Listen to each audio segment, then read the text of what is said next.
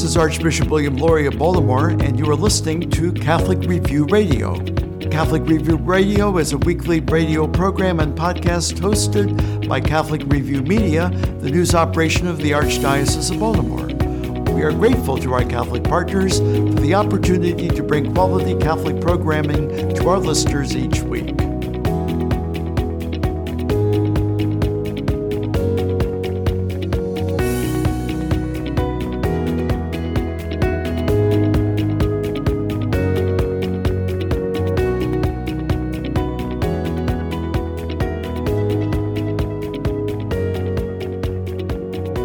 Welcome to Catholic Review Radio.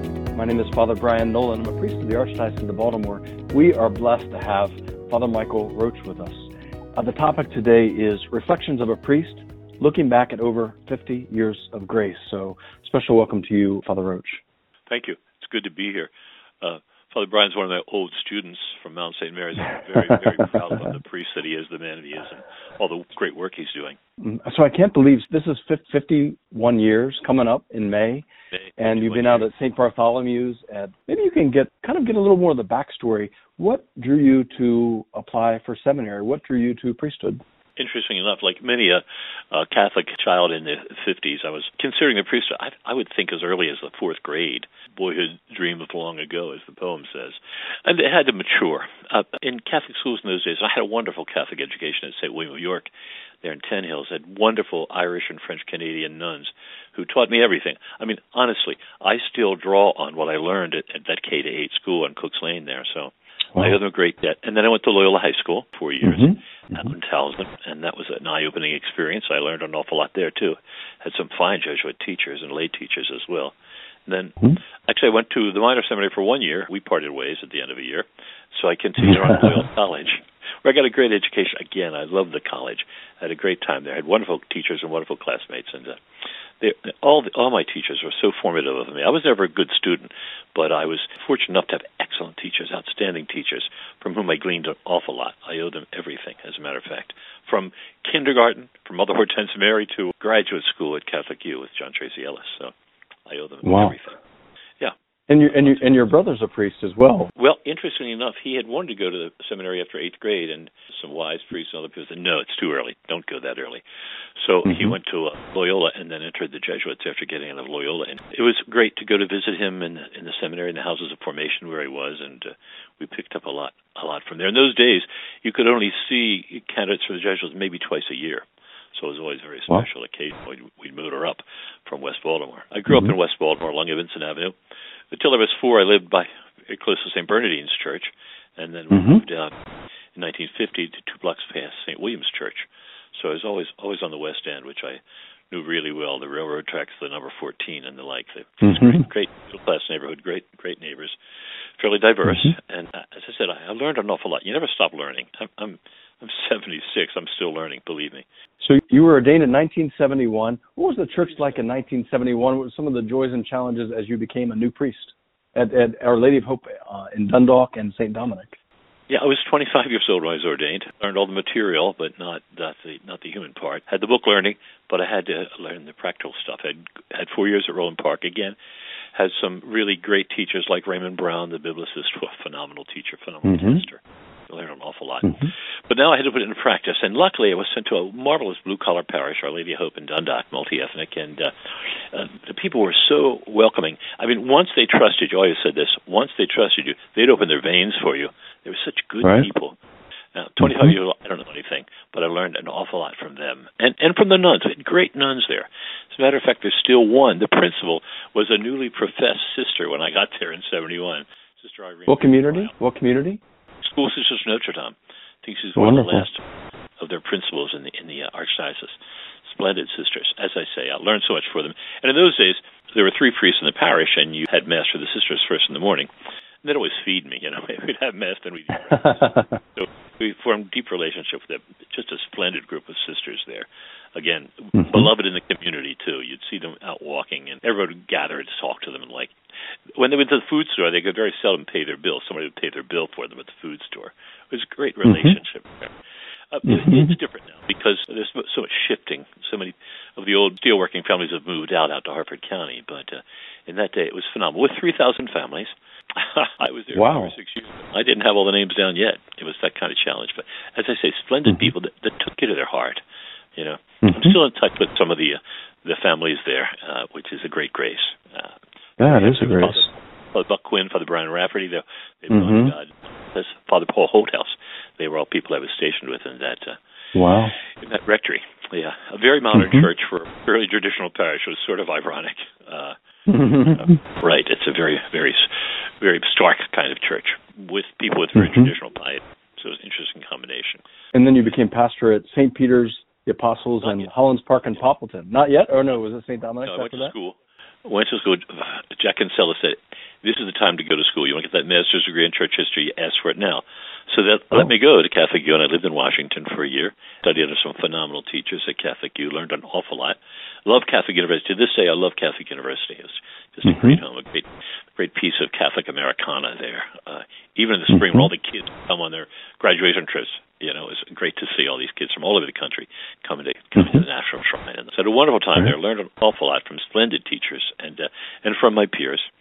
And then, actually, I was out at I wouldn't say a bar. I was out at some kind of venue in the valley. I think it was maybe around Halloween. And Joe Luca was there, and Father Don McMaster, and Harry Flynn. And Harry said, we need a church history teacher at the Mountain. I said, well, I hadn't really thought of teaching church history. I was going to write or edit or something. He said, well, let's see if we can get you up there. And so he got in touch with Archbishop Borders, and I got in touch with Archbishop Borders. He said, fine, good idea. So we get out of the parish a day, a week or so. So that was 8 semesters ago. I've taught them out part-time. A lot of commuting. And, and meantime, I was at St. Dominic's. It was a little bit of a haul from St. Dominic's to Emmitsburg, but I had, again, 3 splendid years there. St. Dominic's is a wonderfully blessed parish. One of the great parishes, Cardinal Sheehan told me, they said, it is one of the great parishes of the Archdiocese. Of course, his great friend Joe Ells had done an awful lot in that parish there. They had gone to St. Charles together ages ago. So lots of stories. And the people in St. Dominic's were really staunch people. They're very good people, Bohemians and Germans, mainly Italians, and an incredibly strong parish. I remember a particular Easter Sunday when there were 2,500 people in church. Yeah, it's hard to believe now because the demographics shift, certainly, and that's the truth. Yeah, as I'm preparing to retire here, I'm going through papers, and I got to read every one of them.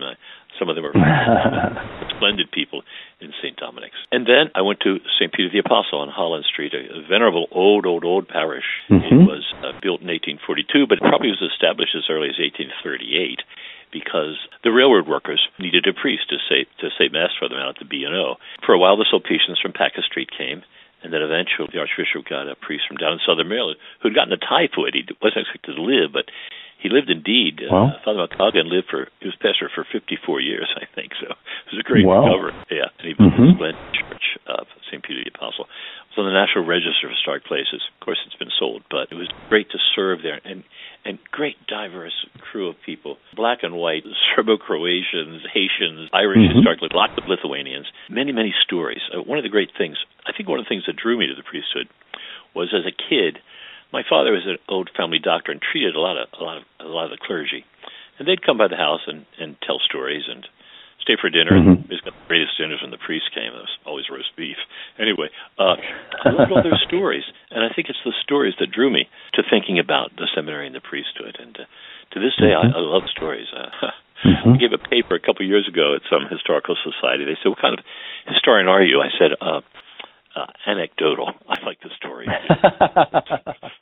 I remember in your church history classes, you would come and it was so fast. We loved the stories. Exactly. People remember the stories. That's right.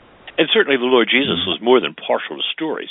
So much of the gospel is stories that he tells. It trances the people, it draws them in. So it's great.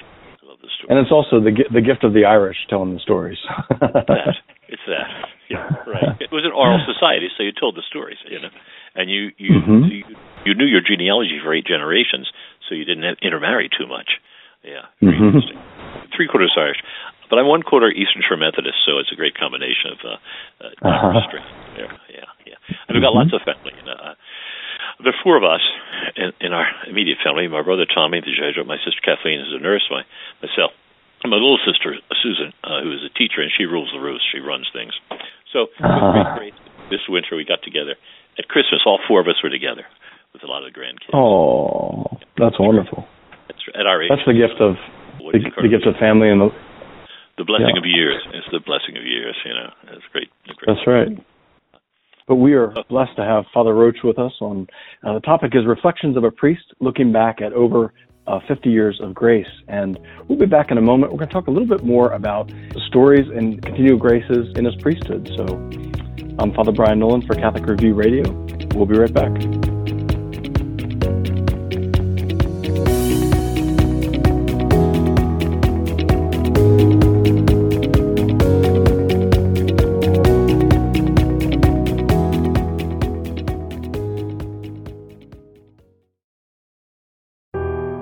The Archdiocese of Baltimore makes the protection of children a leading priority in its parishes, schools, and other ministries. The Archdiocese seeks to keep kids safe through training and background checks and by implementing a zero-tolerance policy for anyone credibly accused of abusing a child.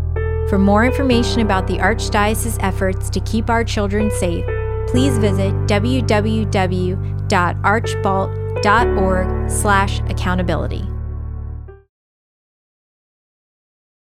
Catholic news from the Archdiocese of Baltimore and around the world with the Catholic Review.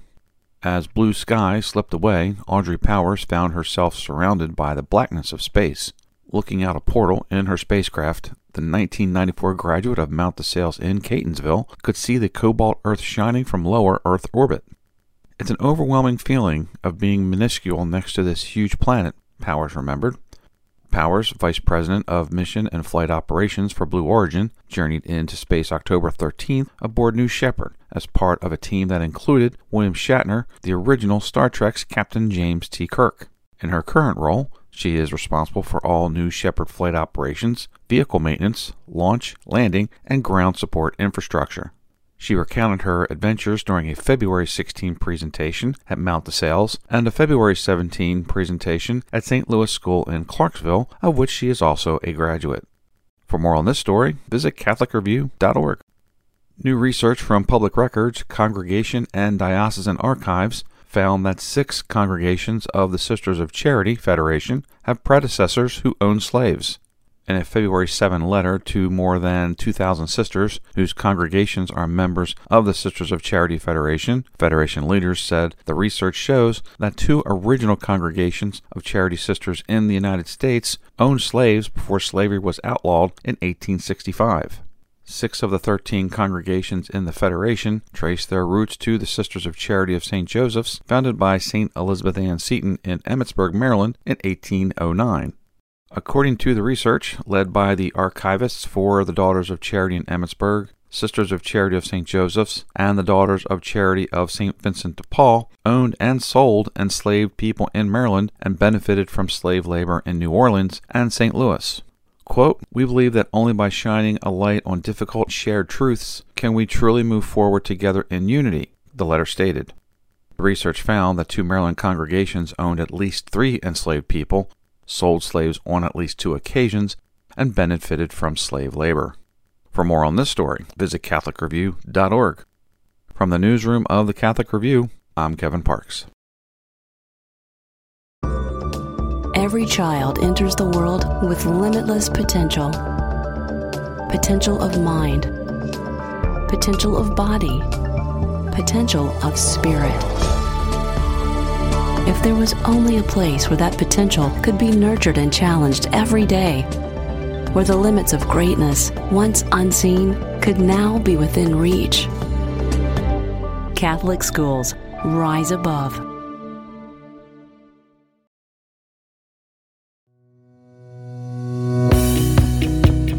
This is Archbishop William Lori of Baltimore, and you are listening to Catholic Review Radio.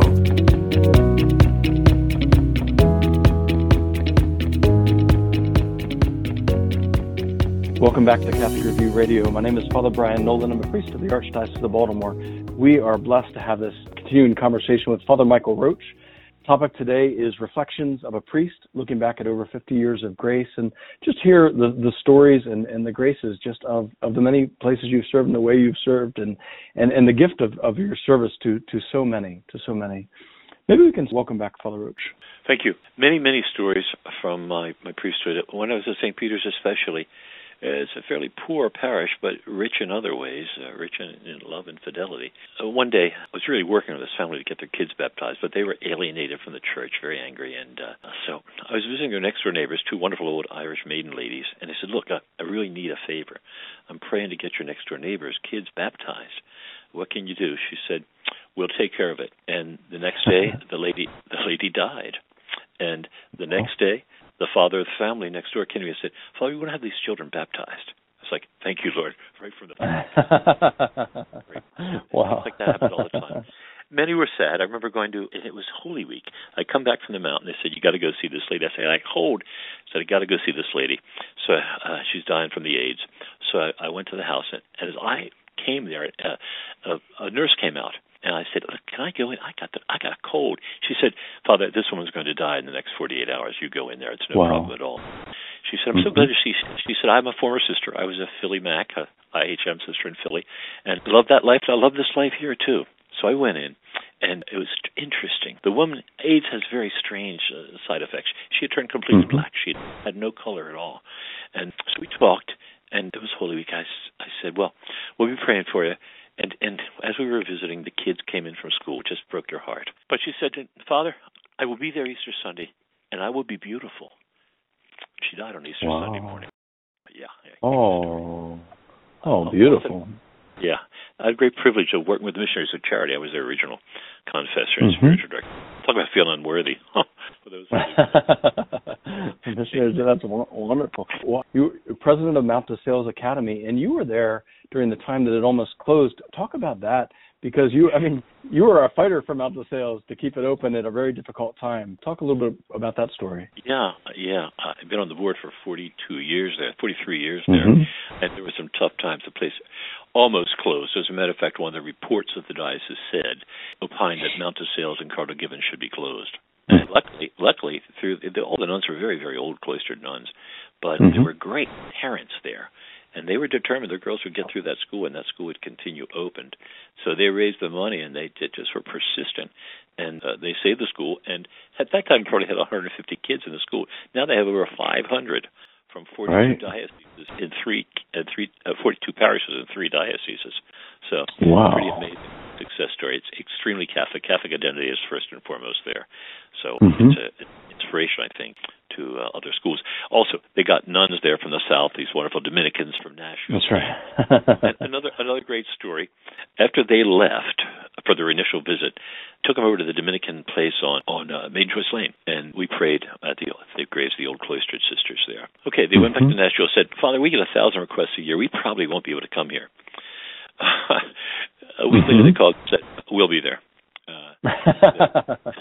The prioress general said she awakened 3 times during the night and was told, go to Mount de Sales, go to Mount de Sales. Wow. Yeah, so she said, here. And they've been there since. And there were 3 sisters initially. There were 7 nuns there. Matter of fact, we had to build a convent for them, which is something that hasn't been done lately, as a matter of fact, in our church. It's a great, one more picture of God's grace.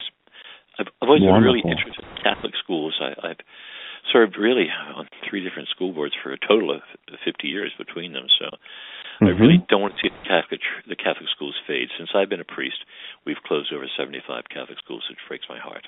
We've started maybe 5. But such a valuable tool, and especially in a very secularized society that we live in today. So you went from being in West Baltimore, downtown, inner city ministry, to the country, to St. Bartholomew's in Manchester. Tell me about that transition. I'll talk about a radical transition in the dead of winter. I was on my way down to Mother Angelica's to visit there. I mean, as far as, it was January, I made as far as Winchester, Virginia, and stayed there. Well, I made the mistake of checking my messages back at the rectory. And there was something called the diocese, called the personnel board. So I called, and they said, we need you to go to St. Bartholomew's. I said, where is St. Bartholomew's? He said, Manchester, one of the only churches I had never seen in this whole archdiocese. So I came in the dead of winter. The greatest transition was it was so quiet. You know, the loud noise of the city. The helicopters going down to University Hospital and the crime copters circling your rectory and all that. So it was so deadly quiet and dark. But soon enough, I think I had baptisms that first month, a few baptisms, and I saw what good and loving people they were, and it was a joy ever since then. You know, they were great to me. I often say, in 26 years, I've heard voices raised twice in this parish. Wow. It's pretty unique, yeah. Grand, faith-filled people. And Carroll County is a pretty faith-filled people to start with.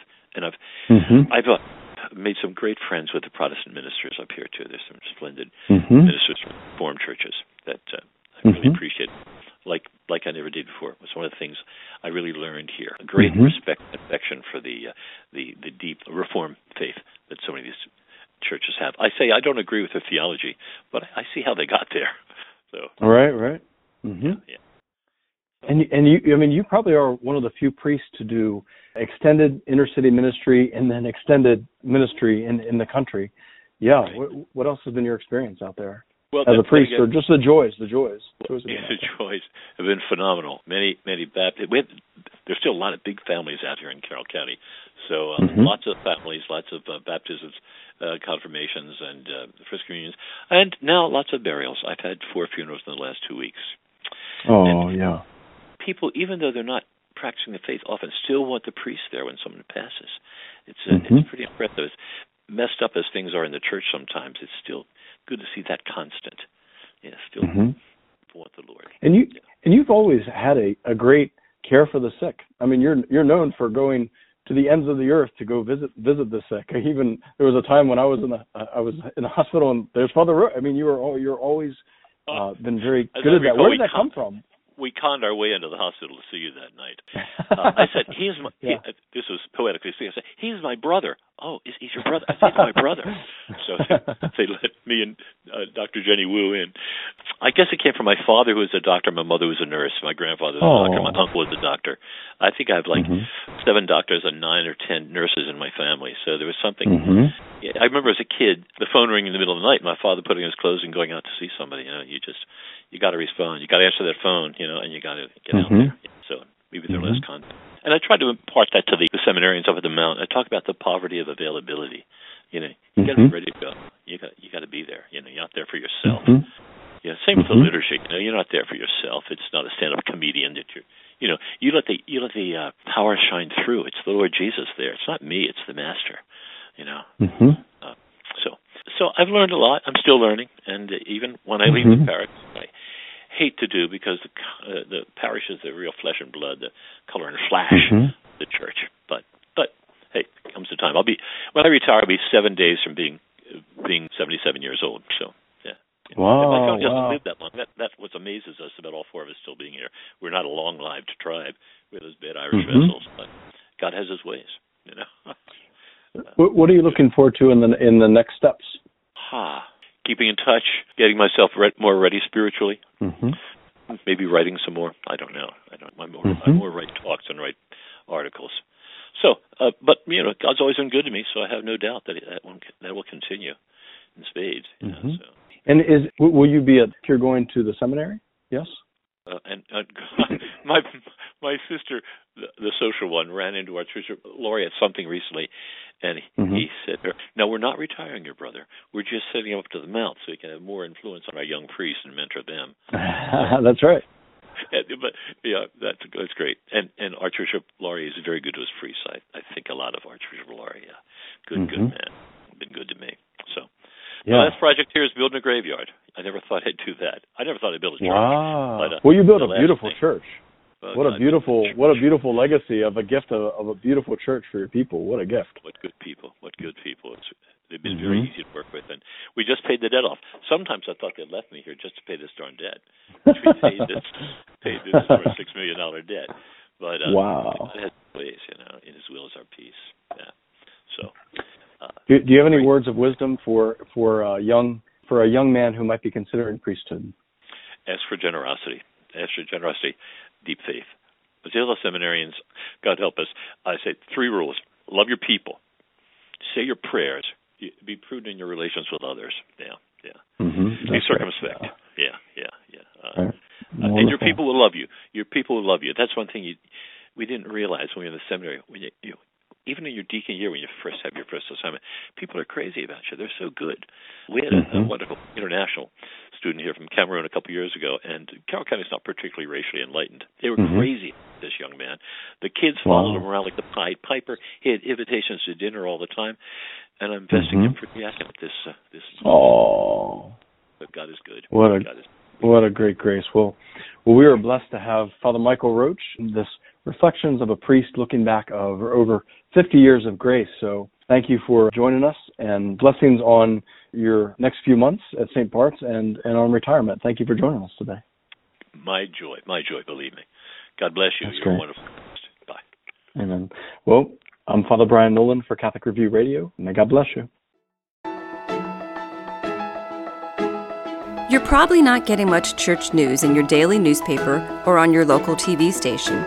The Catholic Review is the only publication in the Archdiocese of Baltimore that covers the Catholic Church full-time. There are so many ways to stay in touch with the Catholic Review.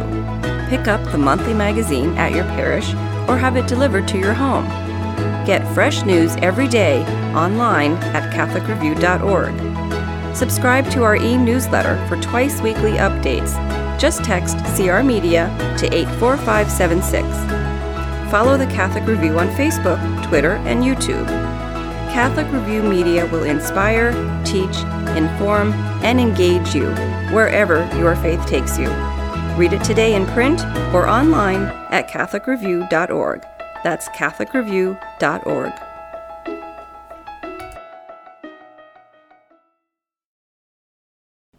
Tune in to Catholic Review Radio next week. Available on WMET 1160 AM and 103.1 FM.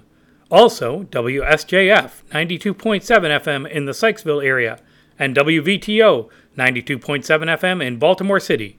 Check us out on SoundCloud or your favorite podcast app. Thank you for joining us for this edition of Catholic Review Radio. As we prepare for the week ahead, let us do so in prayer together as one community of faith. Our Father, who art in heaven, hallowed be thy name. Thy kingdom come, thy will be done, on earth as it is in heaven. Give us this day our daily bread, and forgive us our trespasses, as we forgive those who trespass against us. Lead us not into temptation, but deliver us from evil. Let us also ask the blessing and intercession of our Blessed Mother as we pray, Hail Mary, full of grace, the Lord is with thee. Blessed art thou among women, and blessed is the fruit of thy womb, Jesus. Holy Mary, Mother of God, pray for us sinners now and at the hour of our death. Amen. May Almighty God bless us and keep us always in his love.